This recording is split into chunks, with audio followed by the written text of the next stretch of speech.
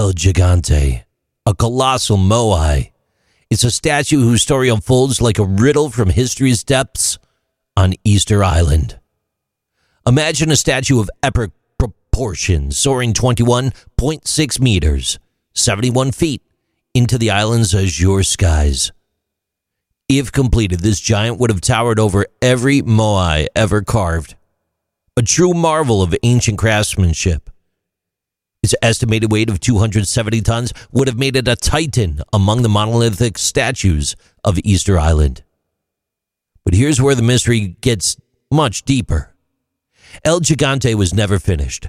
Instead, it stands in the Rano Raraku quarry, a testament to the ambition left unfulfilled. The question lingers like an echo across time. Why was this magnificent statue abandoned in its incomplete state? Rano Raraku, the volcanic crater where El Gigante resides, is a place of wonder and intrigue.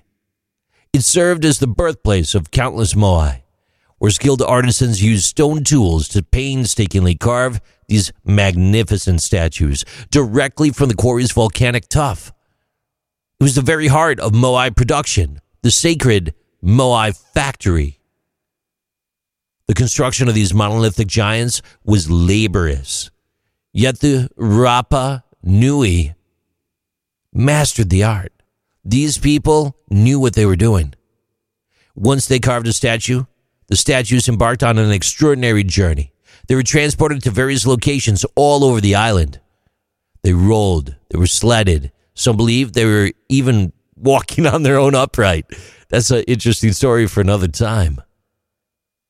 So, why did El Gigante never complete this remarkable journey?